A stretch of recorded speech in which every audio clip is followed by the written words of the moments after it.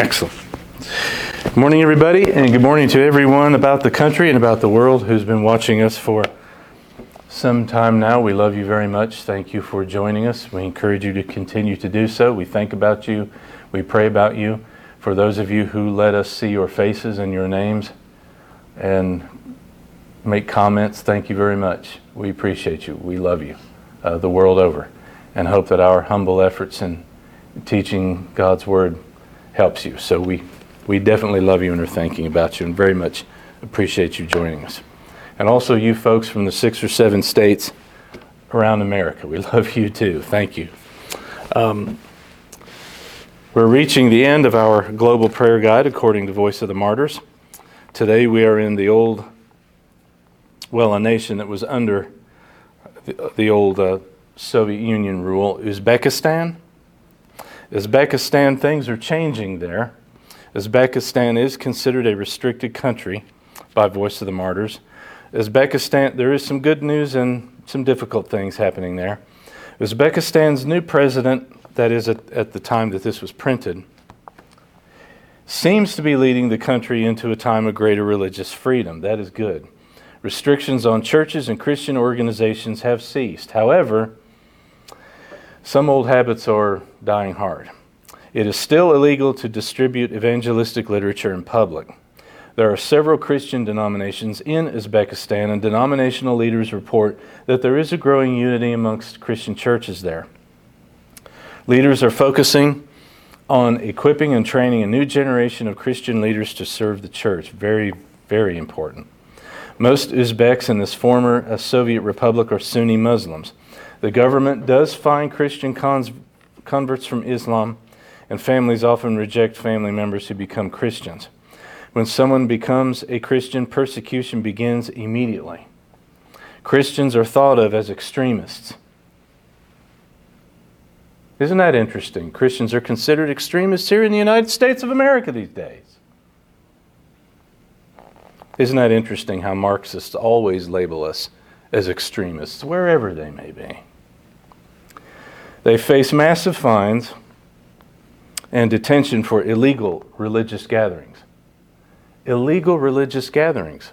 Why, we have those in Canada and the United States as well now, don't we? By the way, please pray for Pastor Coates in Alberta and his church. Most evangelical Christians meet in unregistered groups. Uzbekistan once routinely imprisoned Christians, but the government now favors short detentions but substantial fines for economic reasons. Bibles are difficult to obtain. Some Christians don't even, here's the sad part, some Christians don't even want a copy because of the risk involved in owning one. Even those discovered with a digital Bible on their smartphone are immediately arrested and interrogated.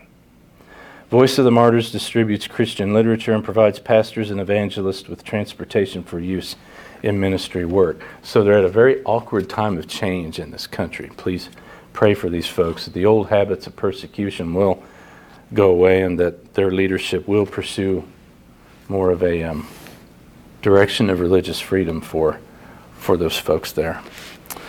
Lord God, our Heavenly Father, thank you very much for our brothers and sisters worldwide and some large numbers who have been joining us on Sunday mornings, some even on Tuesday nights for our Bible study. We pray that you will help us to faithfully teach your word, and that your word will continue to go out here and abroad to open hearts and open minds to receive the truth of your word and to bring people into your kingdom and to strengthen Christian believers to defend your kingdom in a very dark world. Oh, how relevant is Paul's passage in Ephesians concerning spiritual warfare these days. Always has been. Thank you for the truth expressed by our blessed brother Paul. Help us and those the world over to translate these words into action in all of our lives. And we thank you for those who are laboring under persecution who watch and listen. We pray that our humble efforts are of great help and assistance to them in particular. We pray for those upon our prayer request list who have been mentioned earlier. Reveal yourself to each and every one of us in all of our trials, situations, and circumstances. We pray that you will ease the pains and heartaches of those who watch and listen, all of our brothers and sisters here in this community, around the country, the world at large. But we know that through each and every one of these situations, we are to seek you, we are to stand for you, we are to fight for your truth, spread your truth. That's what this is all about. Help us to always watch for you and listen for you. Each need, each concern that's been expressed this morning, may your perfect will be done. Have mercy on us in our prayers and our concerns, O sovereign God. Have mercy on this nation, which seems to be staring its own destruction in the face. But we are ultimately citizens of the kingdom of heaven. Nations rise, nations fall, according to your perfect plan and sovereign divine will. Help us to always remember and stand on our ultimate loyalty as citizens of the kingdom of heaven and as good soldiers of Jesus Christ our Lord. Thank you for this wonderful letter that we have been exploring. Help us all, again, translate its words into action actively in our lives. As Paul says, stand firm in the evil day, and these are evil days. But we rejoice in that we see, we hear of the gospel of Christ spreading throughout this world in spite of its problems like a prairie fire. And many thousands of people are coming to salvation. That's what history is really all about. Help us to keep that perspective, that big picture that you have graciously given to us here in sacred Scripture. And fight the good fight. Thank you for being merciful. Thank you for making us part of your plan. Thank you for having the patience with us that we do not deserve. Thank you for hearing our fumbling attempts at prayer. And thank you for our humble attempts here to spread your word to people throughout our world who need to hear. Open eyes, open ears to see and hear. Let everything that is said and done in the exposition of your word be pleasing to you, O Lord our God, our one and only rock and redeemer. You who are truly our only hope, but you who are more than hope enough for one and for all. In the holy name of Jesus Christ our Lord we pray. Amen. Would you stand with me, please, for the reading of the word of the Lord? I thought we may be able to cover several verses this morning, but as I began to work upon verse 16, we're going to remain in verse 16 today, the famed shield of faith. Ephesians chapter 6, verse 16, in one of the, obviously, the greatest passages in the New Testament, the armor of God. Paul writes in verse 16, in addition to all, taking up the shield of faith, with which you will be able to extinguish all of the flaming missiles of the evil one. These are the words of the Lord, and thanks be to God for them. Thank you, folks. You may be seated. There we are. I apologize to everyone who's watching and listening out there on our screen here this morning. We have a visual. I wish you could see it. I apologize that we're not able to show it to you as to the folks who are here and present. But if you want to look this up on your own, if you have access to a library, to history, certain histories of the ancient world, the Roman Empire, if you can get online and look up the arms and equipment of a first century Roman soldier, I have here as a visual. This is the Thureos, or the Scutum. I'll explain it to you a little later, of course. That was the standard shield of the Roman legionary, and with some Roman auxiliary units in the Roman military of the first century AD, of Paul's generation. And by the way, Paul uses the exact word for that exact type of shield in the verse that we are going to unpack this morning. So that is the shield that he is drawing from, that he has in mind. The physical shield of a Roman soldier, in his metaphor for the Christian warrior to use the shield of faith in spiritual warfare. So today we continue to unpack this metaphor, one of Paul's favorite metaphors for the Christian life. The Christian is soldier in this world. This life, as the New Testament tells us, is half pilgrimage, half battleground. The halcyon days come hereafter in the eternal kingdom. And we've been for, a week or so more, we've been examining each individual piece of equipment and armor that the apostle writes is required for the Christian soldier to successfully fight spiritual war in this world, in this life, this side of eternity. So today in verse 16, we come to the ever-famous shield of faith. Faith which defends and protects the Christian warrior in spiritual warfare, obviously. The pieces of equipment that we have yet to go, today, next week, shield of faith, helmet of salvation, and a defensive and offensive weapon, the sword of the Spirit. Very important truths, obviously, by way of a very vivid and powerful metaphor. Probably one of the most vivid and powerful metaphors in all of the Bible, Old Testament and New Testament. So, let me read this verse to you this way. I know some of you folks have several different translations. You can translate from the original Greek and still be quite accurate by translating as follows. In addition to all, or in all situations or in all circumstances, taking up the shield of faith, by which you will be able to quench or extinguish all of the flaming missiles or arrows, attacks of the evil one. So now the fourth piece of equipment for the Christian soldier, obviously, that Paul teaches, is made up of faith. We'll deal with the metaphor, but what the reality that the metaphor is teaching. Faith is the shield. Faith is the shield that defends and protects. So first of all, a word about faith. What does he mean by faith? Most often the word in New Testament Greek that you will find the New Testament authors using for faith is a funny little word to English speakers, pistis. P-I-S-T-I-S, pistis. Faith, trust, the confidence, you could arguably translate it as. But under the inspiration of the Holy Spirit in the hands of the apostles, this word is not something that's general or vague at all. It becomes something that is very concrete, obviously very real, that's very important, and it's very personal. When the biblical authors say faith in God, faith in Christ, it's so wonderful. Sometimes I get tongue-tied trying to describe it to you adequately.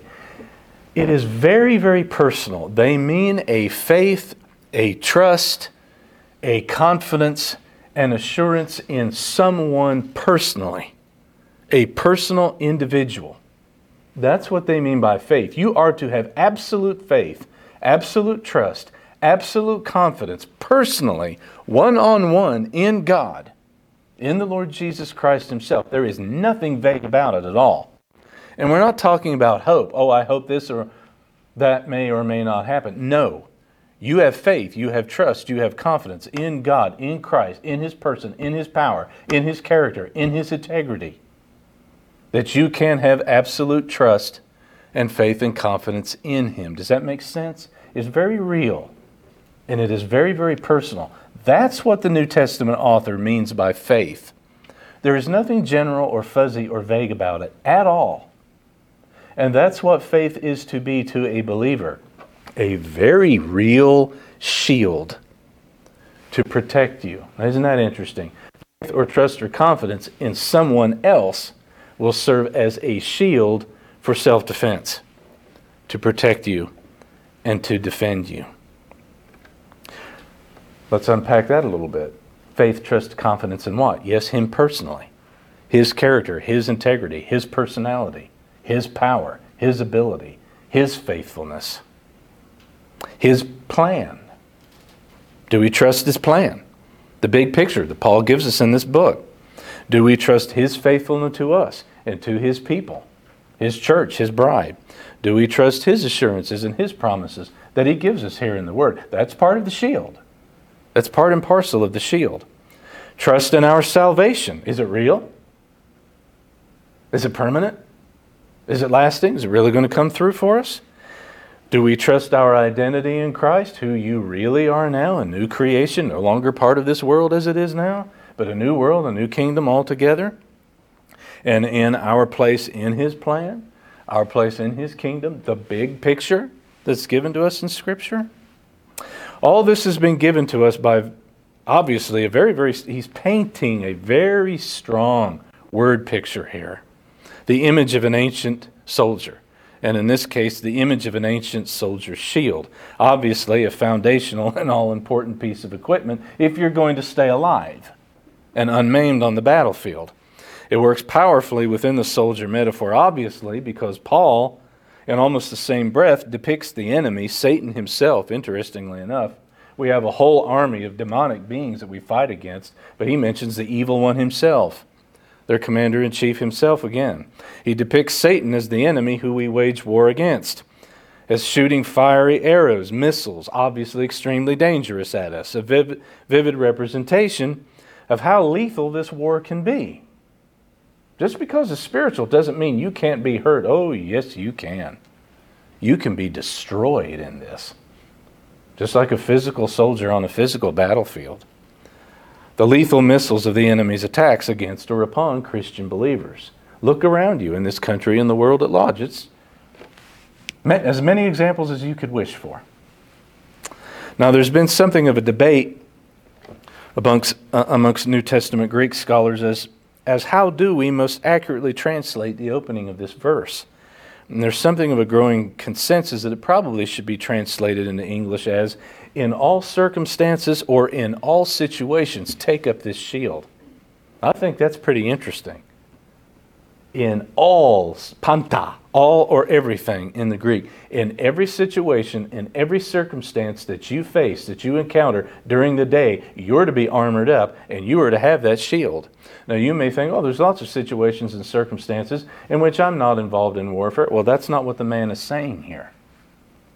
In all circumstances and in all situations, you are to take up and bear this shield of faith, personal faith, trust, and confidence in Christ. That means absolutely every day that you live, everywhere that you go, everything that you do, in front of everybody that you're with, have it there. Taking it up. He uses a strong word for taking it up. I'll get to that in a moment. Isn't that interesting? He's saying, soldier, you get up first thing in the morning and you armor up. And you have that shield and you have that sword of the Spirit strapped on your side and ready to go. Ready for the fight. Something of a Minuteman, as we would say in America. All circumstances, all situations. Great importance placed on faith. He could have said anything.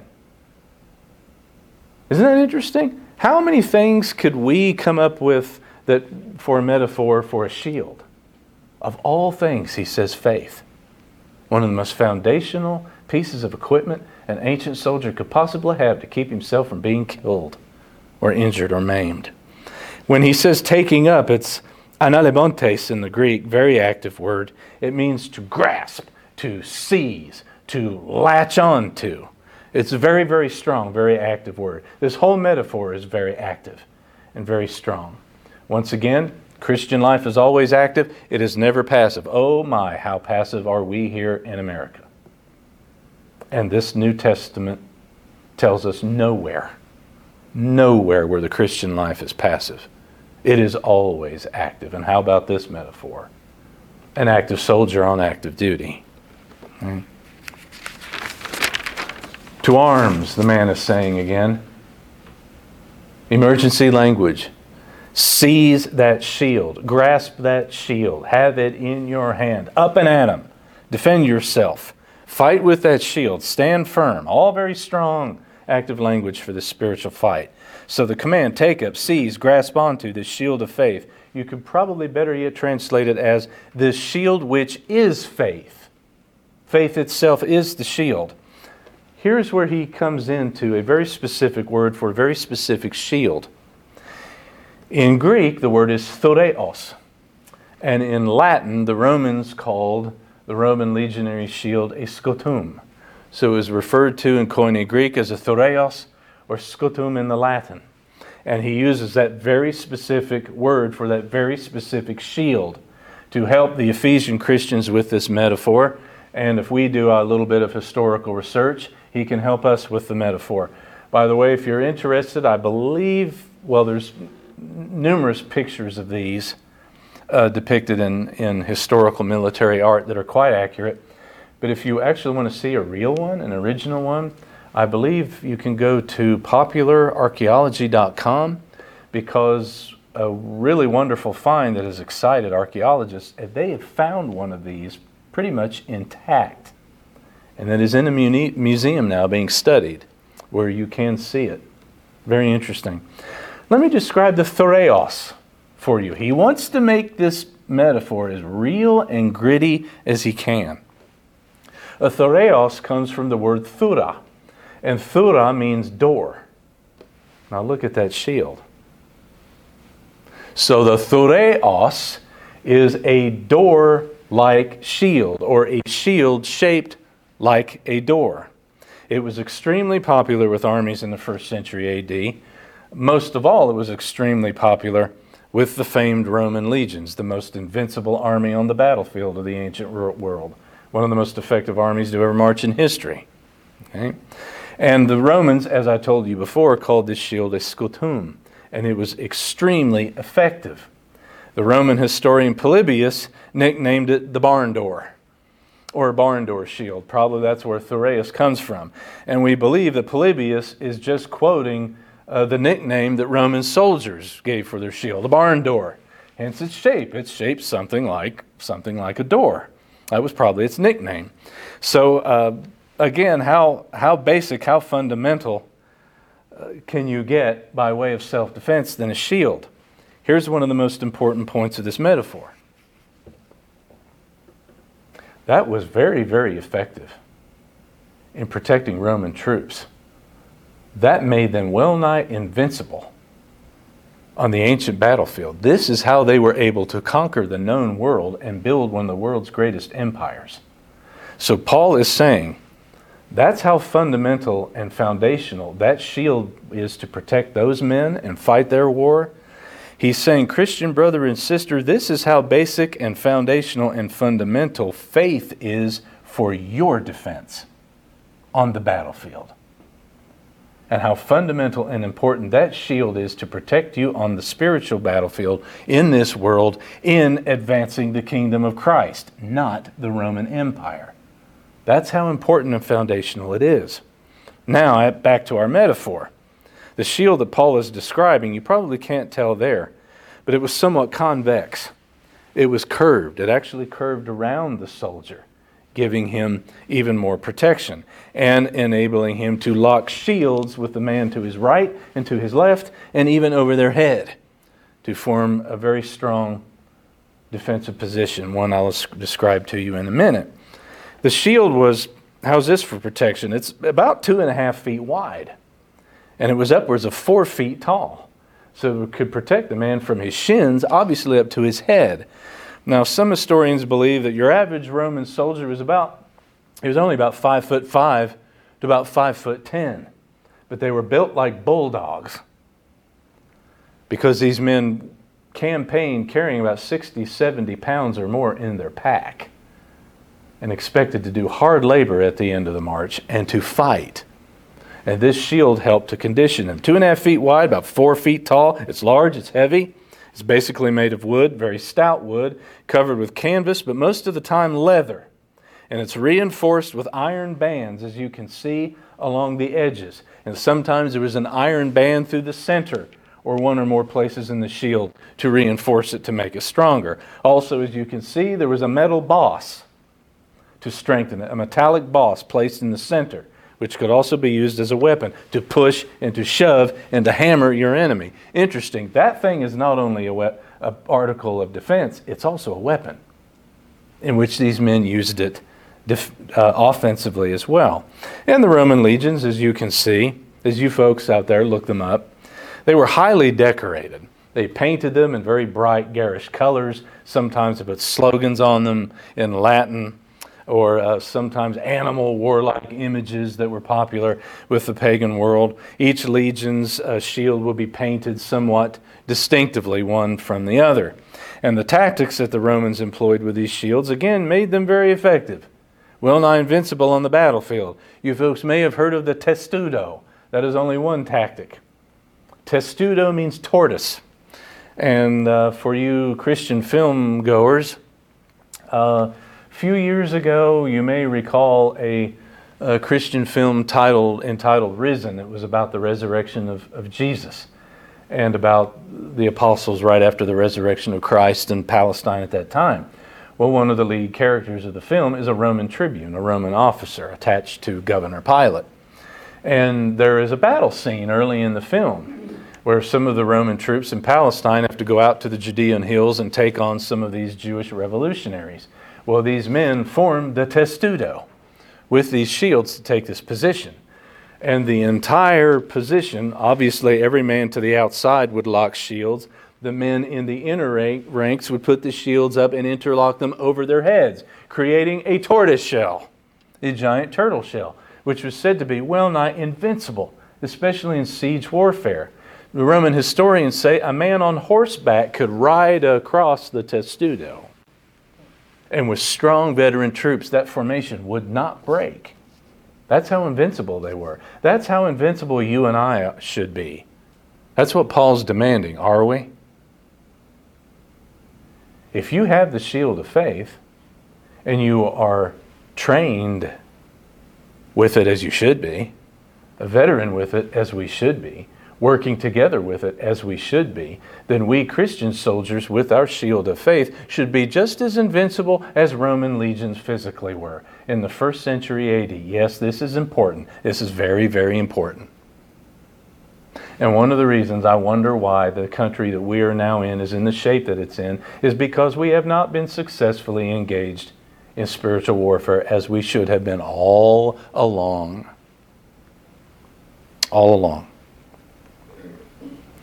The shield was used both for defense and as a weapon. You look at that thing, especially that metal boss in the center of it. You can push, you can shove, you can strike with it. And they did all of the time, which has caused Christian theologians for the past 2,000 years to ask this question. Paul's very vivid about that very specific shield as part of his metaphor. Is Paul saying that faith is to be employed not only as a defense, but as a weapon against our spiritual enemies? Take up that shield of faith and push back with it against our spiritual enemies to advance the kingdom of Christ. I hope I've gotten through to you these past several weeks. Most people think of this metaphor as purely defensive. It is not. It is also offensive. We are not only to hold the line, we are to attack. We are to advance the King and His kingdom and the agenda of His kingdom in this world. I should also mention to you that in the Old Testament, remember the symbol of the military shield in the Old Testament, used over and over and over. The military shield in the Old Testament was often used as a metaphor to describe God's power and God's protection over His people. So Paul probably has this in mind as well. Just one example out of many. Recall the calling of Abraham. God calling the patriarch Abraham, the father of the Jewish race. Genesis 15:1, the words of the Lord. Do not be afraid, Abram. I am your shield to defend and to protect you. Often the Lord is described as being a shield for all who take their refuge in Him. 2 Samuel 22, Psalm 18, Deuteronomy 33, and numerous other references in the Psalms. Some of those Psalms we studied when we went through the book of Psalms not long ago in Bible study. And so the Lord still is a shield and a refuge to His people. But it's interesting. Paul, under the inspiration of the Spirit, is shifting the metaphor a bit. Paul here in this metaphor states that personal faith, personal trust in God is the shield, is a shield. The true spiritual defense, the true spiritual weapon that Paul is describing is faith. The shield which is faith, faith in God, faith in Christ. This, interestingly enough, is the only time in the Bible, the only time anywhere in the Bible, that faith is associated with a shield, a defense and a refuge. Before, in the Old Testament, God Himself was the shield. Now, Paul is saying here, faith, trust in God, personal one-on-one faith and trust in God is the shield. Again, it's important. Paul means personal trust and confidence that you must have in our Savior, in our God, everything about Him and His plan. And we should recall that, well, I hope you recall, as we've been studying this letter, Paul has spoken of, again, the active exercise of personal faith in God and in the Lord Jesus Christ repeatedly through this letter. Look back on your notes. Chapter 1, verse 13, 15, 19. Chapter 2, verse 8. Chapter 3, verse 12. Chapter 6, verse 23. He's saying faith is a divine strengthener. You want divine strength? It's faith. You will receive divine strength to help you fight the battles of life by way of faith. Faith is a method. Faith is the means. Faith is the shield. Take it up. Fight with it. Faith is divine strength for the believer, for protection, for defense in this fight, in spiritual combat. Dr. Arnold, in his commentary I've been enjoying, writes, in Ephesians, Paul explains faith as the very medium, the very means by which you gain divine empowerment and experience a greater measure of the exalted presence of Christ in your life, in your everyday life, end quote. So this imagery, the word picture that he's painting, you have to understand in the first century A.D., with the first people who first received this letter, the Ephesian Christians, obviously this would have resonated quite deeply with these folk. They would have appreciated the metaphor immediately, the Ephesian Christians. They would have, how familiar would they have been with Roman soldiers, their battles, their exploits, their campaigns, etc.? So now as for faith in God, I'll quote Arnold again, the Apostle Paul's stress on faith in God as a shield to protect and defend would speak, this is interesting what he says, it would speak convictingly to the Ephesian Christians. For they were people, you must remember, who had been converted from a background in folk magic practices and pagan religion.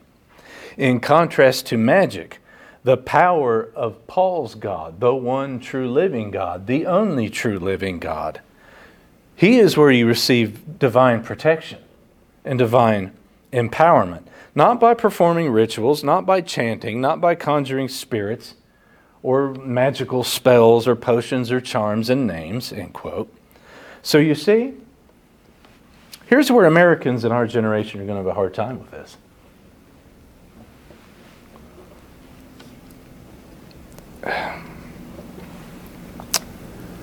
Do you see how tough and gritty and down and dirty, dare I use that word, that Paul wants us to be as Christian soldiers? He is using really vivid, graphic, tough, veteran soldier, gritty language and imagery here.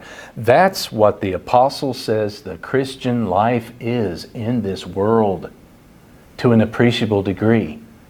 Pardon me for using slang expressions, but it is not a bed of roses. It is not a bowl of cherries. It is not warm and fuzzy. And it is not the entertainment gospel. It is not the health, wealth, and prosperity gospel. And it is not the fake American Christianity of moralistic, therapeutic deism. It is a real war.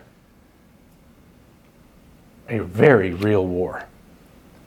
The apostle, over 2 millennia of time from his place in eternity, wants you and I to be very tough, gritty, veteran, and effective soldiers on the spiritual battlefield front. As tough and gritty and effective in spiritual warfare as the Roman legionaries were in their physical wars in the first century A.D. And this is coming from Paul, little old Paul, as tough and gritty and veteran a soldier of Jesus Christ as anyone could possibly imagine or wish for or ask for.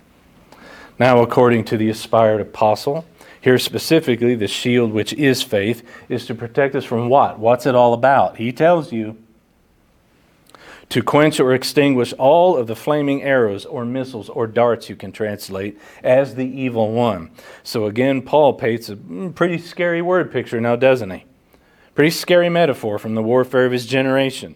Armies often used fire arrows in battle. Armies in antiquity did this all of the time. And not only in siege warfare, against formations of soldiers on an open battlefield. Fire arrows were all the rage in the first century A.D. and in many other centuries throughout world history. In fact, the Romans, this is interesting. This helps you to understand the metaphor where he's coming from. The Roman legionary with his thoreos, with his scotum, would often soak the leather-covered shield in water. Why? to extinguish or quench the fiery arrows that they would face in battle. Putting it together?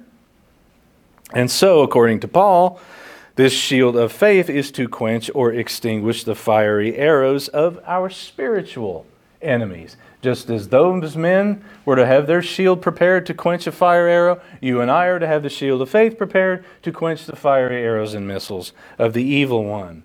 Dr. S.M. Bow in his commentary writes, in its struggle against evil, then, the Christian church needs the supernatural power of God, in this case, a shield which is faith in God, through which the church, the members of the church, will be able, notice what Paul says, extinguish all of the flaming arrows of the evil one. Not a few of them, not just some of them, all of them. And not just turn these blazing threats aside, he writes, but quench them or snuff them out altogether. End quote. So now, this image that Paul is using to obviously convey the danger, the seriousness of these attacks. A fire arrow can and will kill you or cause you very serious bodily harm.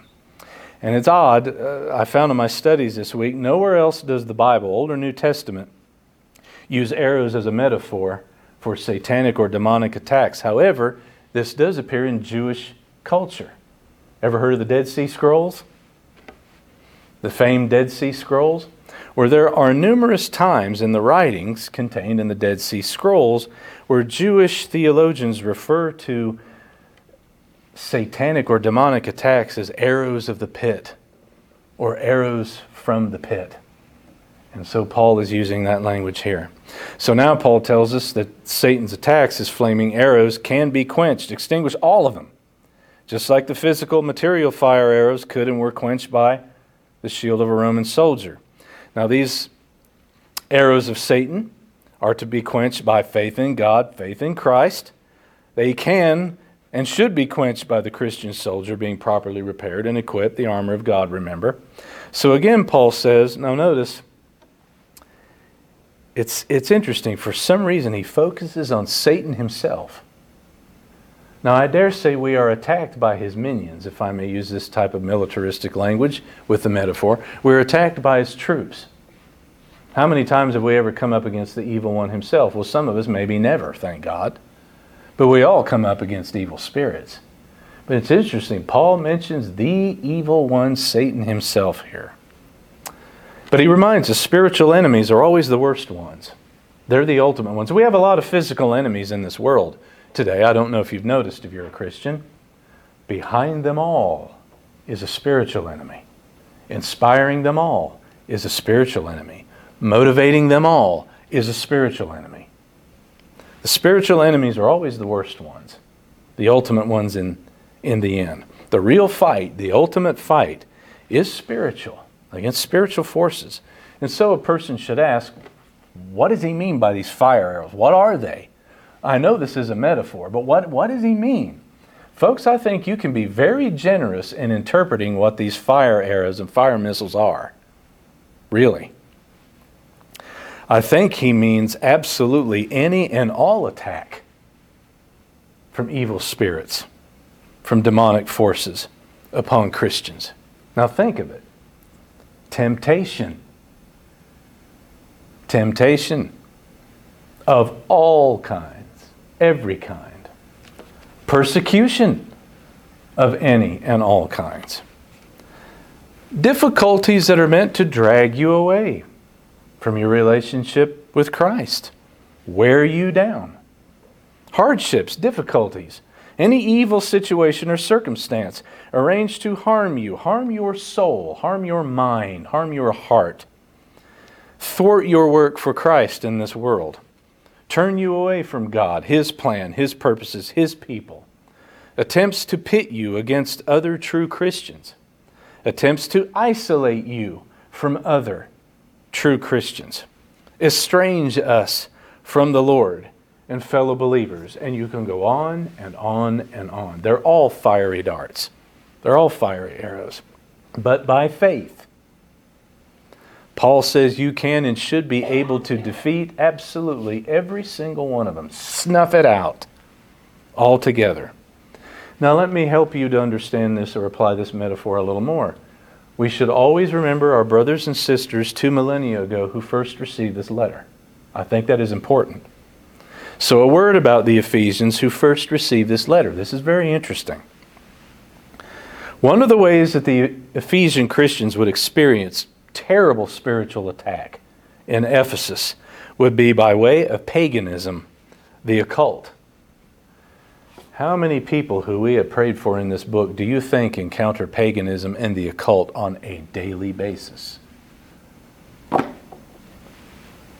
We encounter it here in America on a daily basis, if you care to keep your eyes and ears open. They would have been plagued or harassed by paganism, the occult. It was very, very popular in Ephesus at the time this letter was written. They had a bad reputation, even amongst the Roman Empire, for this.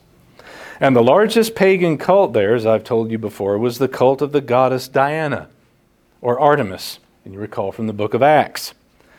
Diana, or Artemis, she was considered, amongst other things, to be the goddess of the hunt.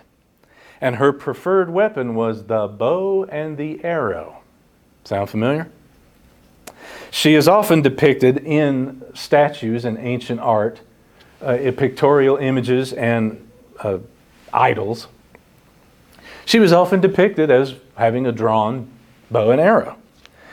The members of her cult would threaten you or would challenge you that if you did not bow to her or adhere to her or obey her, she would strike with her arrows, even arrows of fire. Sound familiar? Paul is saying to our brothers and sisters when this letter was first written, and to Christians throughout the past 2,000 years, you do not have to fear Artemis, you do not have to fear Diana, you do not have to fear any dark occult power or threat that comes against you if you are armored in the armor of God and if you are seizing onto, grasping onto, fighting with the shield of faith.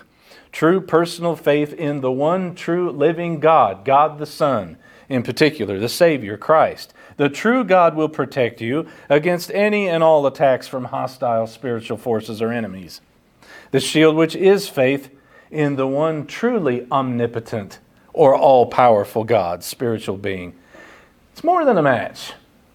More than enough to deal with flaming darts from spirits behind Artemis and her cult or any other pagan cult or power. This is interesting for us. Early church theologians such as Origen and Jerome, and there were others, these men often thought that these fire arrows of the evil one were also attempts of demonic spirits to place or to interject evil thoughts into the minds of believers. And I think that probably is correct. To a degree, that is true. Do you find yourself fighting thoughts coming into your head which are just plain wrong or immoral or wicked? Take up that shield of faith and you can snuff them out. Nip them in the bud. Talk to the Lord about it. Have Him help you with it. If you're serious about it, He will. And the shield of faith will extinguish these things. Remember, I've told you so many times too, the Bible tells us much of the battlefield is in the mind. Remember what Paul says, Romans 12:2, be renewed every day that you live in the spirit of your mind. What takes place in here will translate itself into action in your life. Faith is to defeat them all. Mental, physical, spiritual. Or the spiritual will translate itself into the physical. So Paul, no doubt, is speaking of defending against extreme danger. Folks don't think that this is just annoyance. This is mild harassment. The man is also speaking about extreme danger. Faith can defeat it all. Paul calls Satan the evil one. Remember, Jesus himself called Satan the evil one. Jesus instructs us in the prayer that we call the Lord's Prayer to pray for protection from who? The evil one. In the Greek, it's not just defend us from evil, it's defend us from the evil one himself. Jesus prayed to God the Father the very night before He was crucified in our behalf. It's recorded in John 17:5. He prayed for the Father to protect his disciples, protect his followers, protect his people from the evil one. That's precisely what the shield of faith is intended to do. That is precisely what the shield of faith does if it is grasped and used faithfully and effectively. All Christian believers should be encouraged to hear that the shield of faith, the shield which is faith, will defend and protect you against all, not some, all fiery arrows of the enemy, whatever they may be. Jesus said, after all, Matthew 17:20, if we have true faith the size of a little mustard seed, we can move mountains. Certainly, if you have that mustard seed faith, you can fight with it as a shield to defend and protect yourself in the kingdom in this world. Faith in God, faith in Christ, faith in the truth of His Word is to drive away demonic spirits and repel demonic attacks. Last word of the day I'll give to Dr. S.M. Bao. A couple of times I've given you, he has a really great section in the end of large chapters of his commentary in which he calls it application and devotional implications. He helps you to work this out. He writes, obviously, according to Paul in Ephesians chapter 6, Christianity is not a stroll through the park or a mall. It is a grim fight. A very real, grim fight. A contest against supernatural enemies.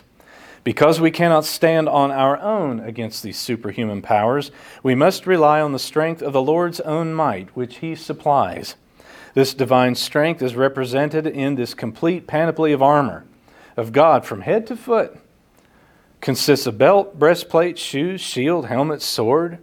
These are metaphors for the spiritual resources given to us in Christ, namely truth, righteousness, the gospel, faith, salvation, and the very word of God itself. Our connection with this armor is a vibrant trust in Christ based on the truth of His gospel. And it is, as Paul would write, the mystery of the gospel now being revealed and its truth boldly disclosed in the word of God alone that forms the ground on which we can hold our own in this grim struggle. Any other truth people may set their hopes in. This needs to be heard as well. Any other truth people may set their hopes in, as theologian Charles Hodge eloquently wrote, is nothing but a breastplate of spider webs. It will get you killed.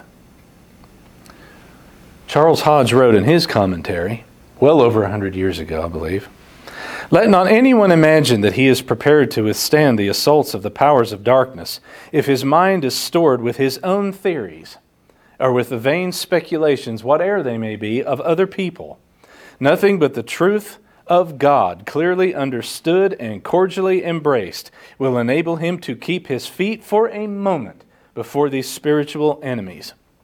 Reason, tradition, speculations are all but a breastplate of spider webs. They will give way at the first onset of mortal combat. Truth alone, God's truth alone, abiding in the mind in the form of divine knowledge, can and will give strength and confidence in all of the ordinary conflicts of the Christian life. Those conflicts which Paul refers to as standing firm in the evil day. And I don't know if you folks have noticed, but the days are very, very evil. Armor up, Christian soldier. Get into the trenches and get into the fight. Next week, the helmet of salvation, the sword of the Spirit. Lord God, our Heavenly Father, thank you for the truth of your word. We pray that it will go out and that many of our brothers and sisters, even the world abroad, will hear this message, hear this teaching, apply these strong words of our elder brother, the apostle, into action in their life. May all of us do so faithfully and wisely and well in these evil days, important days, to advance the kingdom of Jesus, which is advancing through this world in spite of all hostile opposition. Help us to do our part, truly be responsible and do our part as hard-fighting soldiers to advance the kingdom of Jesus in this world, so that we can hear as well the most beautiful words, "Well done, good and faithful servant. Enter into the joy of your master." May all of us be able to hear those words on the day of days. In Jesus' holy name we pray. Amen.